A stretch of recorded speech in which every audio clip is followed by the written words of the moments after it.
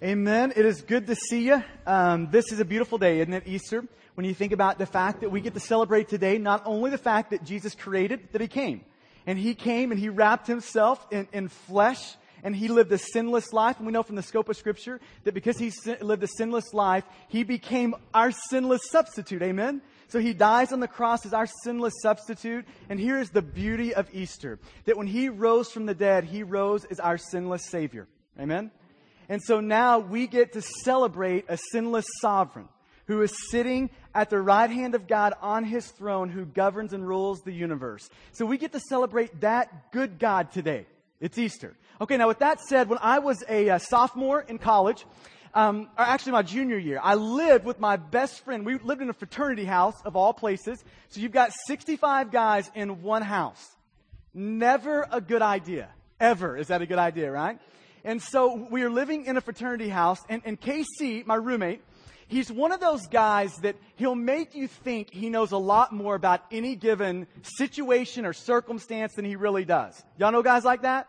So, I mean, you could be talking geometry and he knows it, right? He doesn't know it, but he knows it. I mean, you could be talking stars and planets, and he knows it, but he doesn't know it, right? I mean, he's got everybody convinced that he knows just enough of the lingo to make you think that he knows it. I mean, he's the guy that your car breaks down.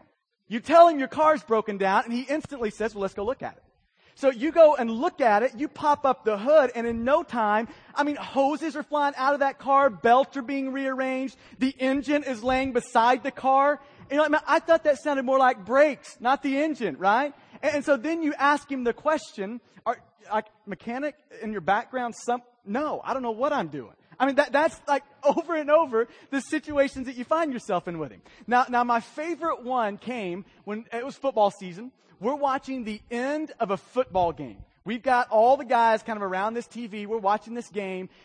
And this particular game came down to a last-second field goal. And it wasn't just any field goal. It was like a 55-yard field goal, a long field goal, right?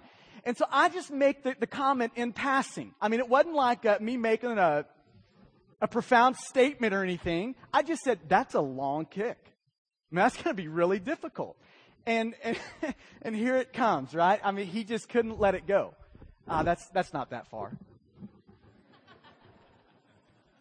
Have y'all ever had one of those moments where you can feel just the pride swell inside of you?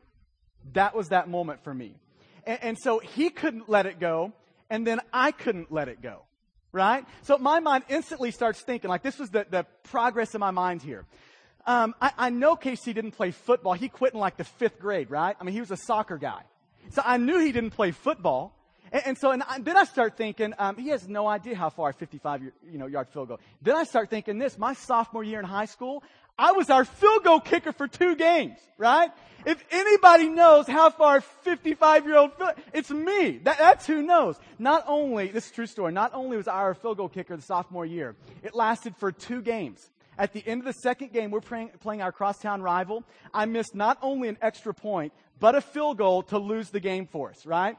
So if anybody knows how long a field goal is, it is me and not soccer boy, right? And so in that moment, I crossed the line.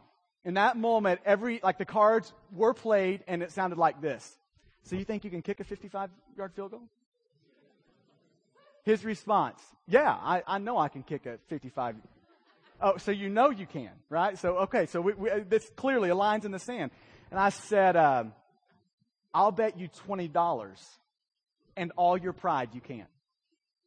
So literally, we don't even finish the game.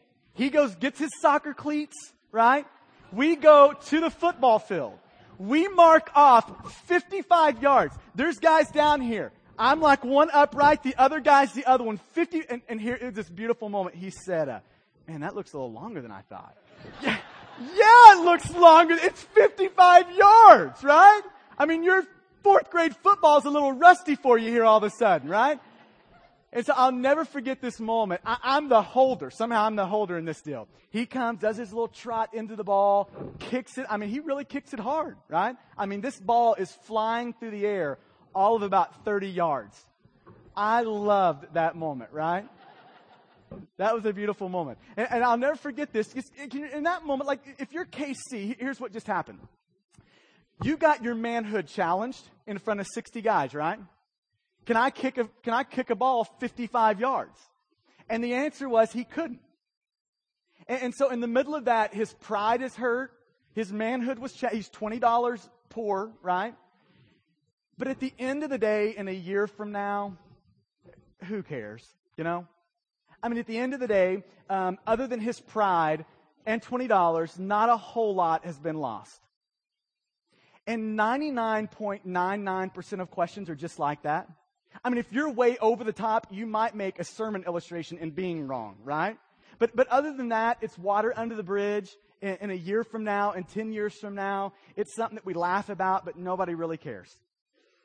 But okay, now let me switch that back here, because there's like this 0.01% of questions that determine everything. There is this 0.01% of questions that if you miss them, a lot more than your pride and manhood is challenged. There's this 0.01% of questions that when you miss them, it determines everything about your life and about your death. When you get this one wrong, it changes the course of everything for you.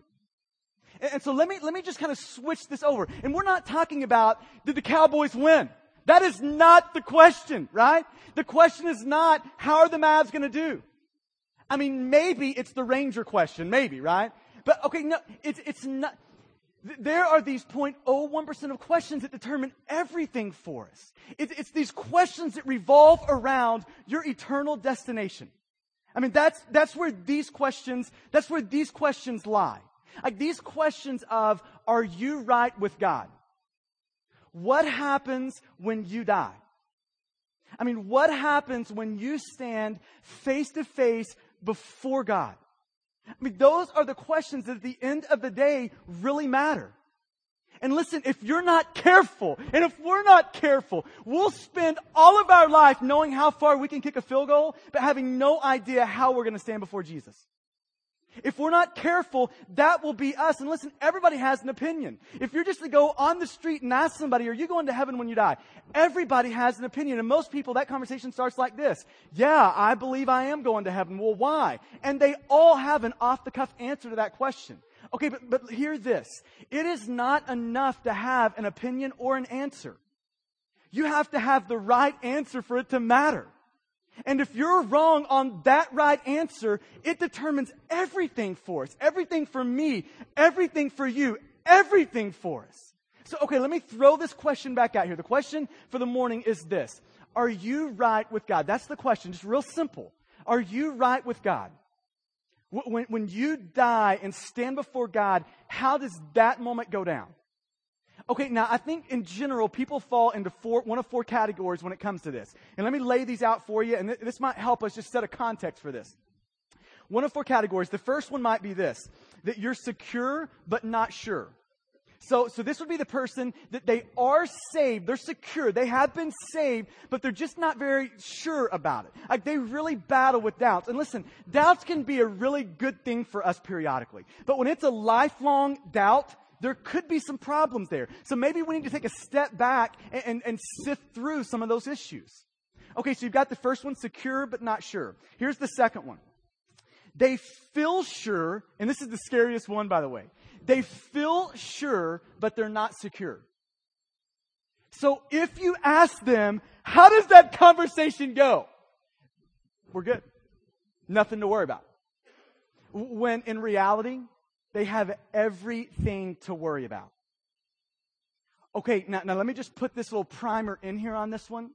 That this is most of the people in Bible Belt world. In our context, in our culture, everybody knows just enough to get themselves into a whole lot of trouble. We know just enough to make it really difficult.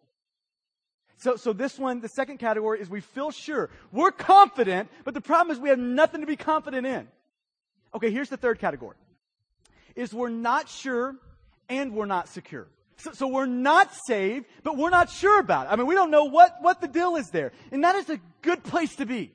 If you're there this morning, that is a beautiful place. And this is going to be a place to you, I'll promise you this, that you can ask honest questions and we'll do our best to give you good, biblical, sound responses and answers back to those.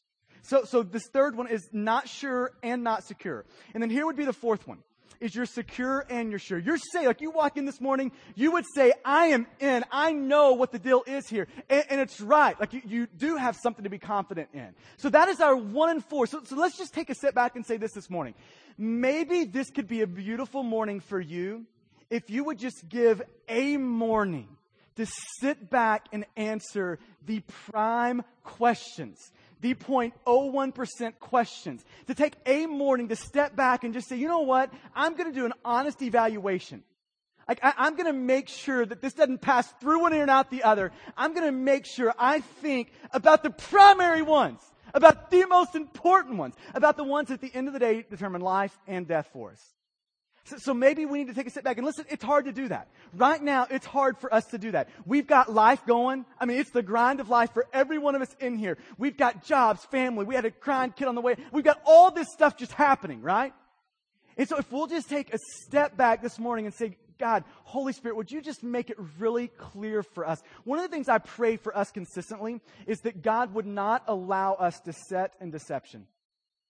That if we are deceived in this thing, He would stir us out of that. That the Holy Spirit would speak really loudly into our lives. Okay, so this is where we pick it up in Luke 23. Luke 23. So and this is the hope of this morning. That we get to the bottom of this question and you can leave here today being really confident in where you stand.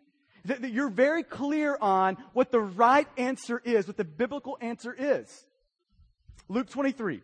And so here's the context in Luke 23. In Luke 19, Jesus has just rolled into Jerusalem. And I mean, it was a parade. He was the celebrity and He was being celebrated. They literally threw an old-fashioned parade for Him. And I don't mean get the trailer and the hay bale out. I mean, He is on a donkey and they've got palm branches going. We are talking old-fashioned parade here. And listen, they are cheering His name. He is coming in and it's literally, blessed be the name of the King. This is Him. I mean, this is the King. So He comes in on this donkey and the crowds are cheering His name. Now here's what's interesting. You start reading forward in Luke, and by the time you get to Luke chapter 22, the crowd has completely switched. He has taken His disciples into this upper room to celebrate the Passover meal. It would be Thursday night. So Sunday He rolls in. Thursday night, He's in an upper room with His disciples, Passover meal. He gives them kind of some final instructions, washes their feet, and He leads them to the garden to pray. And in that garden, He is praying so ferociously, right? That His capillaries literally start to bust under the skin, and He literally starts to sweat drops of blood.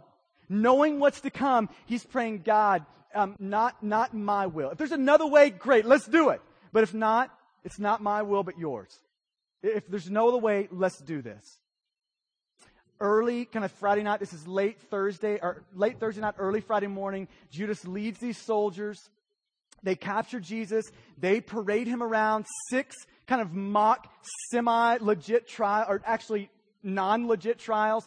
6 of them. They scourge Him. These scourgings are so severe that by the end of it, you can barely recognize His body, right? I mean, He's literally beat just to the brink of death. And then they parade Him early Friday morning in front of that same crowd cheering King.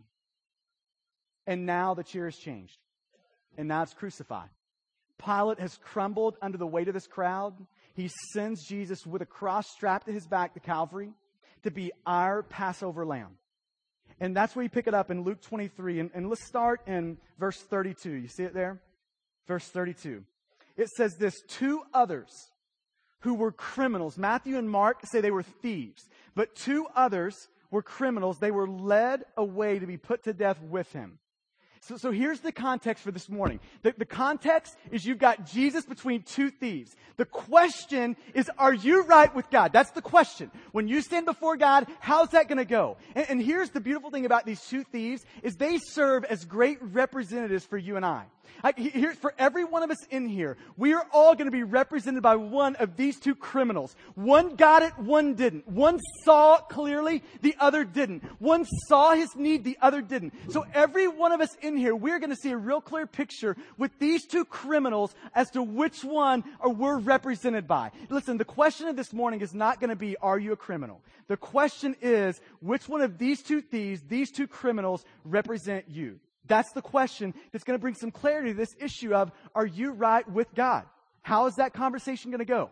So let me ask 3 questions that kind of revolve around this passage starting in verse 39 that will help us see clearly to the answer of, are we right with God? Question number 1, do you see your sinfulness?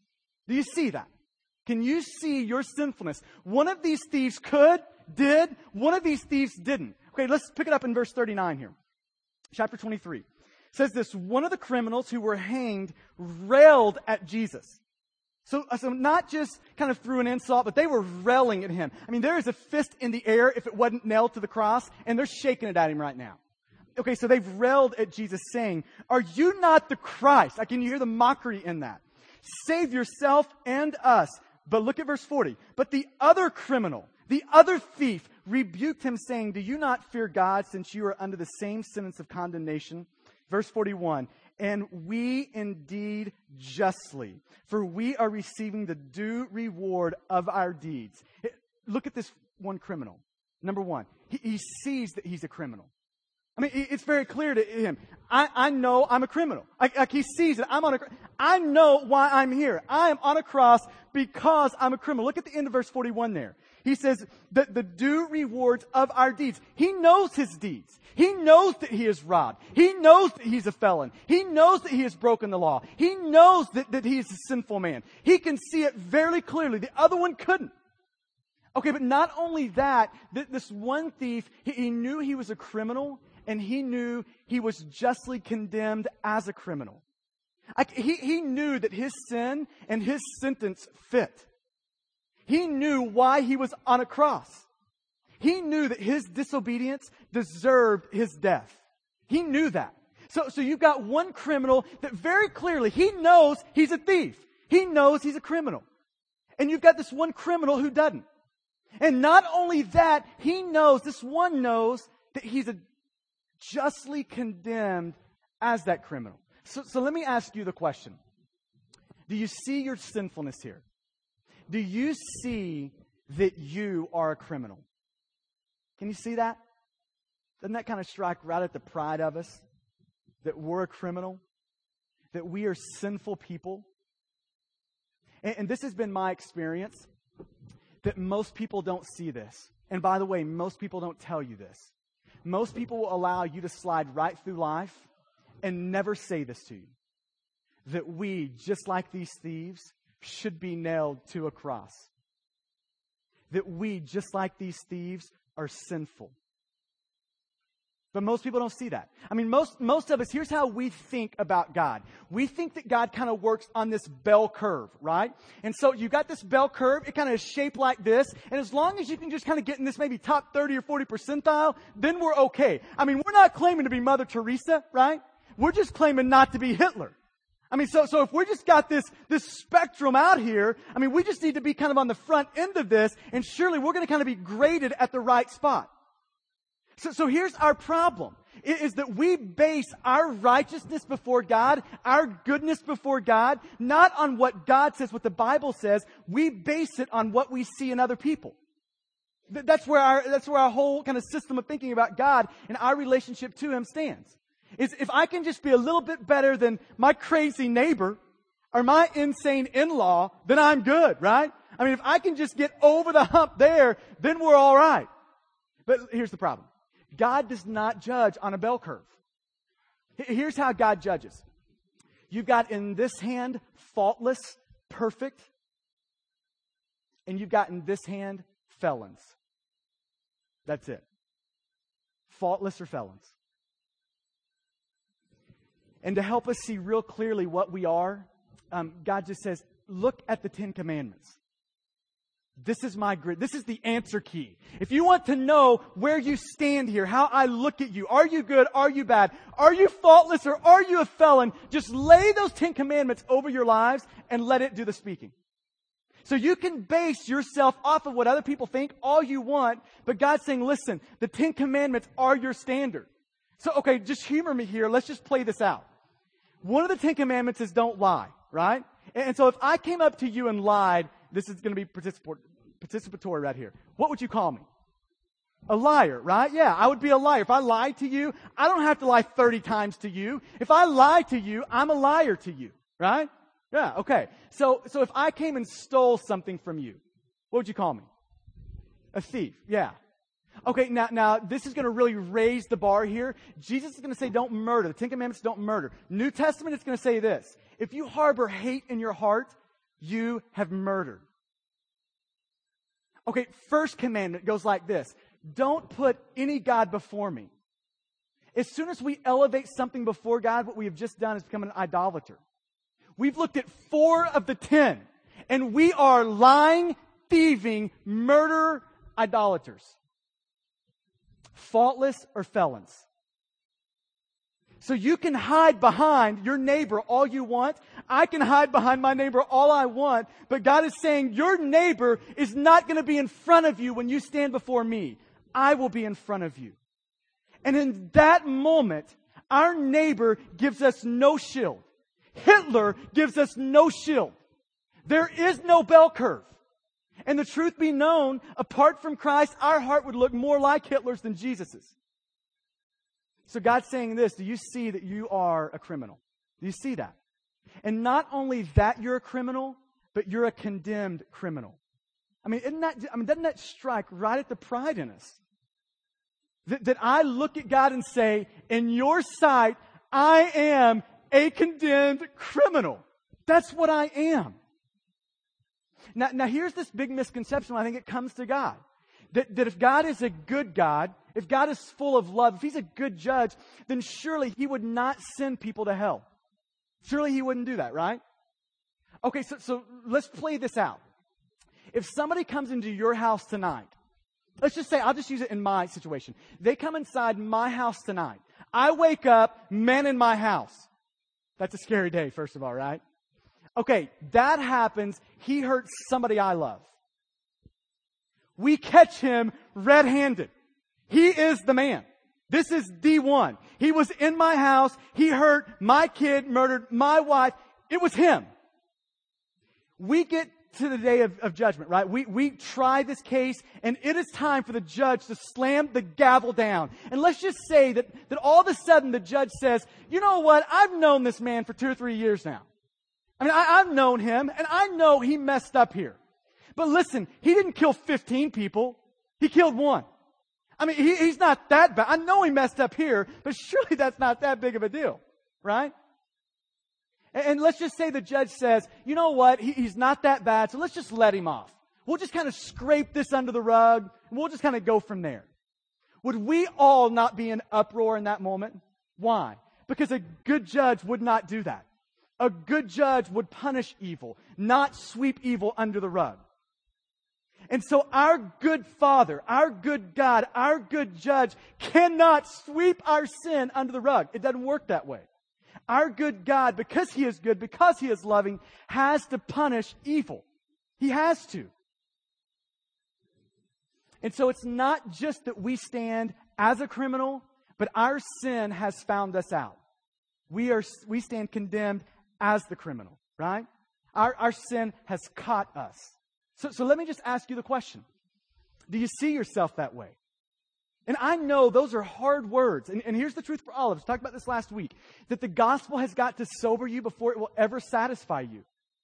Before God gives you the cure, He has got to diagnose the disease. If you don't know you have a disease, you don't want the cure. And until we see we are a condemned criminal, Jesus will always appear dull to us. He will never appear as the glorious Savior that He is until we can see that. So do you see yourself there? One thief did, one thief didn't. One thief clearly saw we are getting the reward of our deeds. One thief clearly did not. So the question is, which thief are you? Do you see your need? Do you see your sinfulness or not? Second question. Do you see the Savior? Can you see the Savior? So do you see your sinfulness? And now the satisfaction, here it comes. Do you see the Savior? Isn't it amazing to think about this? If you pick up the story in Matthew and in Mark, here's what you find in that story. That both of these criminals, they're both hurling insults at Jesus. In Luke, it kind of makes you think that maybe just one of them is kind of there. But in both the other Gospels, both the other times it's mentioned in the Gospels, it's going to say that both of them were. Both of them were reviling God. Both of them were railing against God. Both of them were doing it. And all of a sudden, in the midst of that, and isn't that kind of crazy that you are literally moments away from death? I mean, you are pinned to a cross, waiting to die. And with your last bits of energy, you're having a cut down party, right? I mean, it is who has got the best cut down here. I mean, your mama is that not crazy? Right? And so, all of a sudden, for one of these thieves, it shifts though. Like all of a sudden, all he can think of is insulting Jesus when his eyes are open. Where like the eyes of his heart finally start to see clearly. And for the first time, this Jesus who looks really weak, really pale, really beaten, really humble, for the first time he looks at that Jesus as something completely different. You remember that day for you? When Jesus appeared completely different? When the eyes of your heart saw in a completely new way?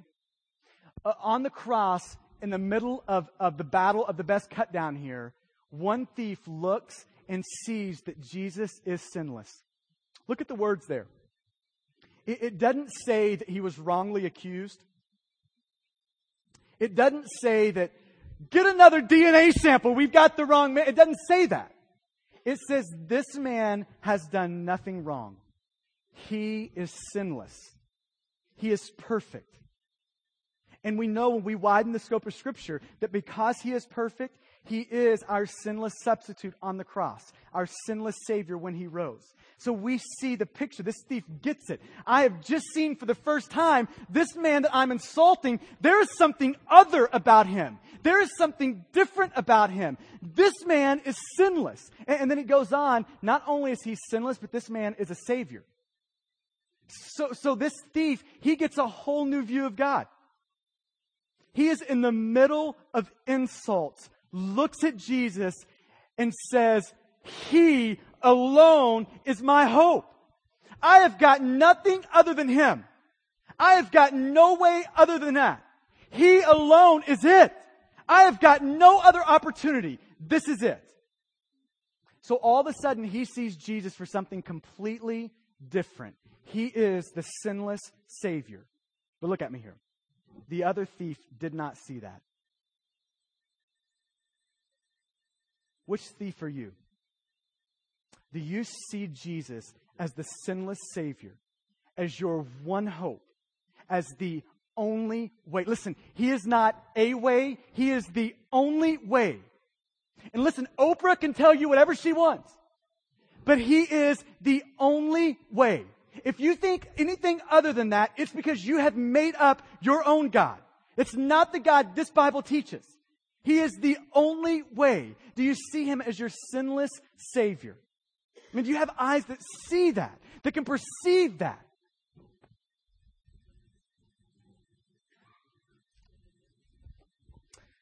Last one. One thief saw it, saw his need, saw his sinfulness. One thief saw that this is it. This is the sinless Savior. This is Him. Okay, and last one. Let's pick it up in verse 42 here. And this thief, one thief, the repentant thief said, verse 42, Jesus, remember me when you come into your kingdom. And Jesus spoke some of the most grace-filled words in all the Bible right here, verse 43. And He said to him, truly, I say to you, a criminal, condemned, I say to you, today you will be with me in paradise. Isn't that beautiful? Today you will be with me in paradise. This thief experienced salvation. This thief, everything changed in that moment for that thief. So let me ask you the question. Have you experienced salvation? Have you experienced that? Has that moment happened for you? A couple of things about this salvation. Number one is it's a glorious or a gracious salvation. It is gracious.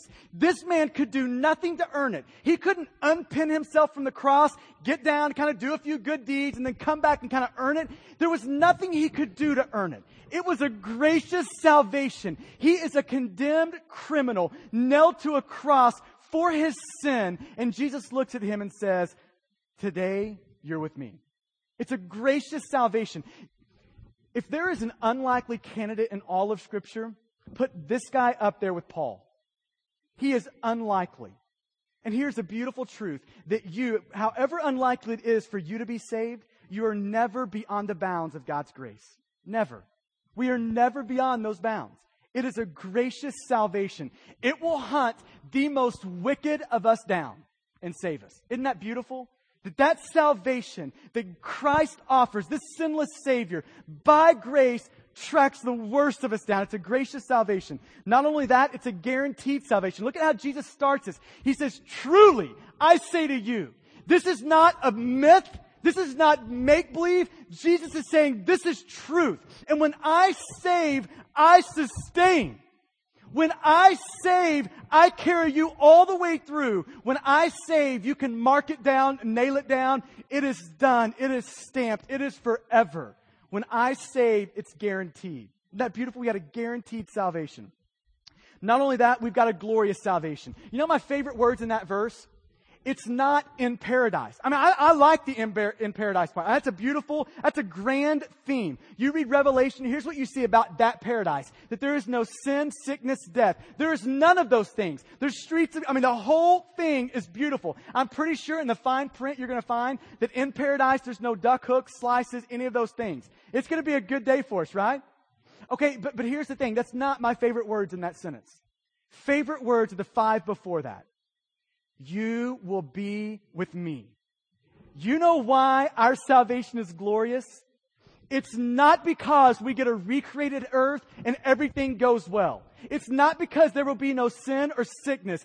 It is because when we are saved, there will be a day that we are reunited with our Savior. That is why it's glorious. That is why it's great. Listen, loved ones reuniting, that is going to be a beautiful thing. But the reason it is glorious, the reason it is paradise, is because we get God. That's why. That is what makes our salvation beautiful. At the end of the day, the God of the universe is saying, this is how you get me. That's what you get. Not only is it a glorious salvation, it's a time-sensitive it's an instantaneous salvation. Let me back up. It's instantaneous. There was a moment that this thief was condemned under God's law, and in another moment, he has the affection and grace of God on his life. It is instantaneous. There is a moment where we move from death to life, from unsaved to saved, from not secure to secure. There is a moment in time that happens, and that moment lasts forever. But it's a moment in time. There is a moment where everything changes. For this thief, that moment was on the cross. It's a time-sensitive salvation. There is a day when the opportunity runs out. This thief was moments away from that day. This thief was hours away from the opportunity ceasing. When we die, there is no more options. When we die, there is no more opportunity, right? And listen, man, I was the king of the bad plan. Here was the bad plan. This was me. The bad plan goes like this. I'll just put that off. I'll just wait to get that one nailed down. This is why it's such a bad plan for us. Listen, your life is unpredictable. It is so unpredictable. You are not guaranteed your long-awaited little day down here. That is not a guarantee by God. It is a bad plan to think that you can take care of this later. I love what the Puritans used to say about it. They said there is one moment in the Bible, one story in the Bible where we see a deathbed salvation. And here's the reason we've got one moment. It's so no man will despair. But there's another reason it's only one time in the Scriptures. It's so that none of us will presume. And if we're presuming on the grace of God, we are fools. Almost all of us in this room are going to die before we think we will. Do you know that? Almost all of us will. It's very seldom planned. Almost every one of us in here are going to die before we think. We would be a fool to put that off. My wife, her dad was refereeing a football game. He's chasing down a play, has a heart attack, dies on a football field. Listen, I don't say that to scare anyone. I say that to shake us into reality, right? That it is an unpredictable thing that we call life. It's a bad plan. It's not only unpredictable, but listen, your heart never stays in neutral. There is no neutral with your heart. When you walk into a place like this and hear the gospel, you walk out either harder or softer. But there is no neutral. So just because you think that, okay, my heart's kind of tender to that today, but I'll just kind of wait until then it doesn't work that way. Your heart either grows softer or harder. So to think that in 15 years, then my heart will be ready to go with that, you're crazy to think that. It's not reality. We can't keep our heart in neutral. It's a time-sensitive salvation. There is urgency with this thing in our unpredictable lives. And last one for you is it's a faith-required salvation. That here is our role in salvation. The grace of God accomplishes it. We get to respond. So the grace of God works in our heart, and we hold our hands up in life and up in surrender, joyful surrender in response to that. That is our role. Picture this scene with me, and we'll close it now. Picture this scene with me. Picture yourself a condemned criminal. You are standing before God Almighty, and the gavel has been slammed. This man, this woman is guilty. Now, I want you to picture this. Picture God in Jesus disrobing, like taking off this black robe of judgment, walking around the bench, looking you in the eye. And you say, how does God do that? Well, 2,000 years ago, He came, He lived sinlessly, He died as your sinless substitute on the cross, rose as your Savior. So He looks at us in the eye and says, I can save you. I am the Redeemer. I am the Restorer. And I even save criminals. And the ball's thrown back into your court. God accomplishes the work, and then the grace of God moves and we respond. And so the cross is just a fact. The resurrection is just a fact until we respond. And when we respond in faith, and here's what responding in faith is. It's not believing these facts. It is trusting in these facts and treasuring Jesus. It's trusting and treasuring. So when we trust in Jesus, we hold our life up in joyful submission. I am yours, and we treasure Him. At that moment, we move from a criminal to a man, a woman who has been saved. That's it. It's a faith-required salvation. So let me ask you. One thief got it, one thief didn't. The question is, which thief are you? What criminal represents you? Will you pray with me?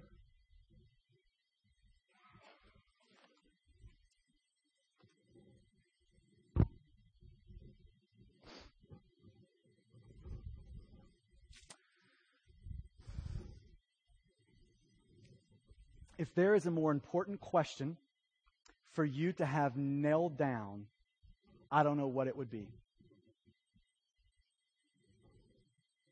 If there is a more important question for you to have solidified, I don't know what it'd be.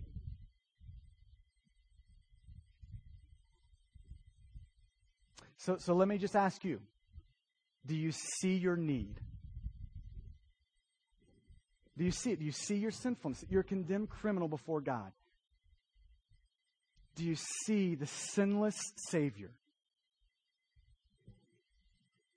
And have you experienced salvation? Have you done that? And listen, I'm not for dragging any of these things out. I'm not for manipulating anything. But if this is a day that you'd say, you know what, I haven't. And that sounds like everything. I'm in the 7th grade when that moment hit me. The grace of God hit me. And in that moment, I staked my life on those things. I staked everything on it. The direction, the course of all of life, all of death, staked on that moment, on that Savior. And have you done that? That is the moment we cross from death to life. And if you would say, you know what, this is a day where I would like to take a step in that direction. I would like to learn, have conversations about what it means to trust and treasure Jesus. Will you just take a look up here at me? Just make it real clear that you'd look up here at me. If you'd say, I need that. Cool. If you would say, I've never done, I need that. Great. Great. There's a lot of rooms up, or a lot of eyes up around the room.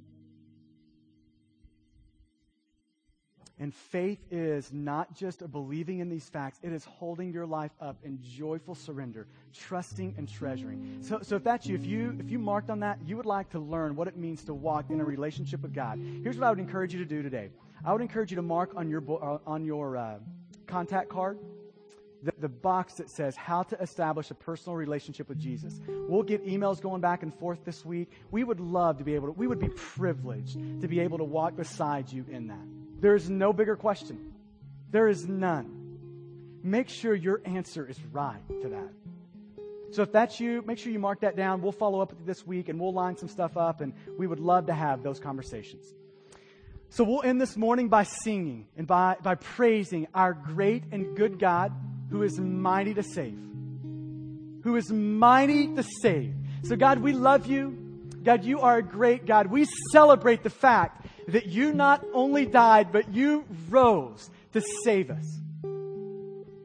So God, I thank you for how you have worked this morning in our hearts. And God, I pray that the gospel, the truth that we've walked through this morning, God, that it might be heavy on all of our hearts. For the believers in here, God, I pray that we would preach it to ourselves. That we would constantly be reminded of it. That we would never think we grow past it. It is the way not only that we enter the kingdom, but make all progress in this kingdom. So God, help us know it. Help us learn it. Help us walk deeper into it. God, you are great. God, you are glorious. And I pray that we would live in such a way that we display that. It's in your good name that we pray. Amen. What you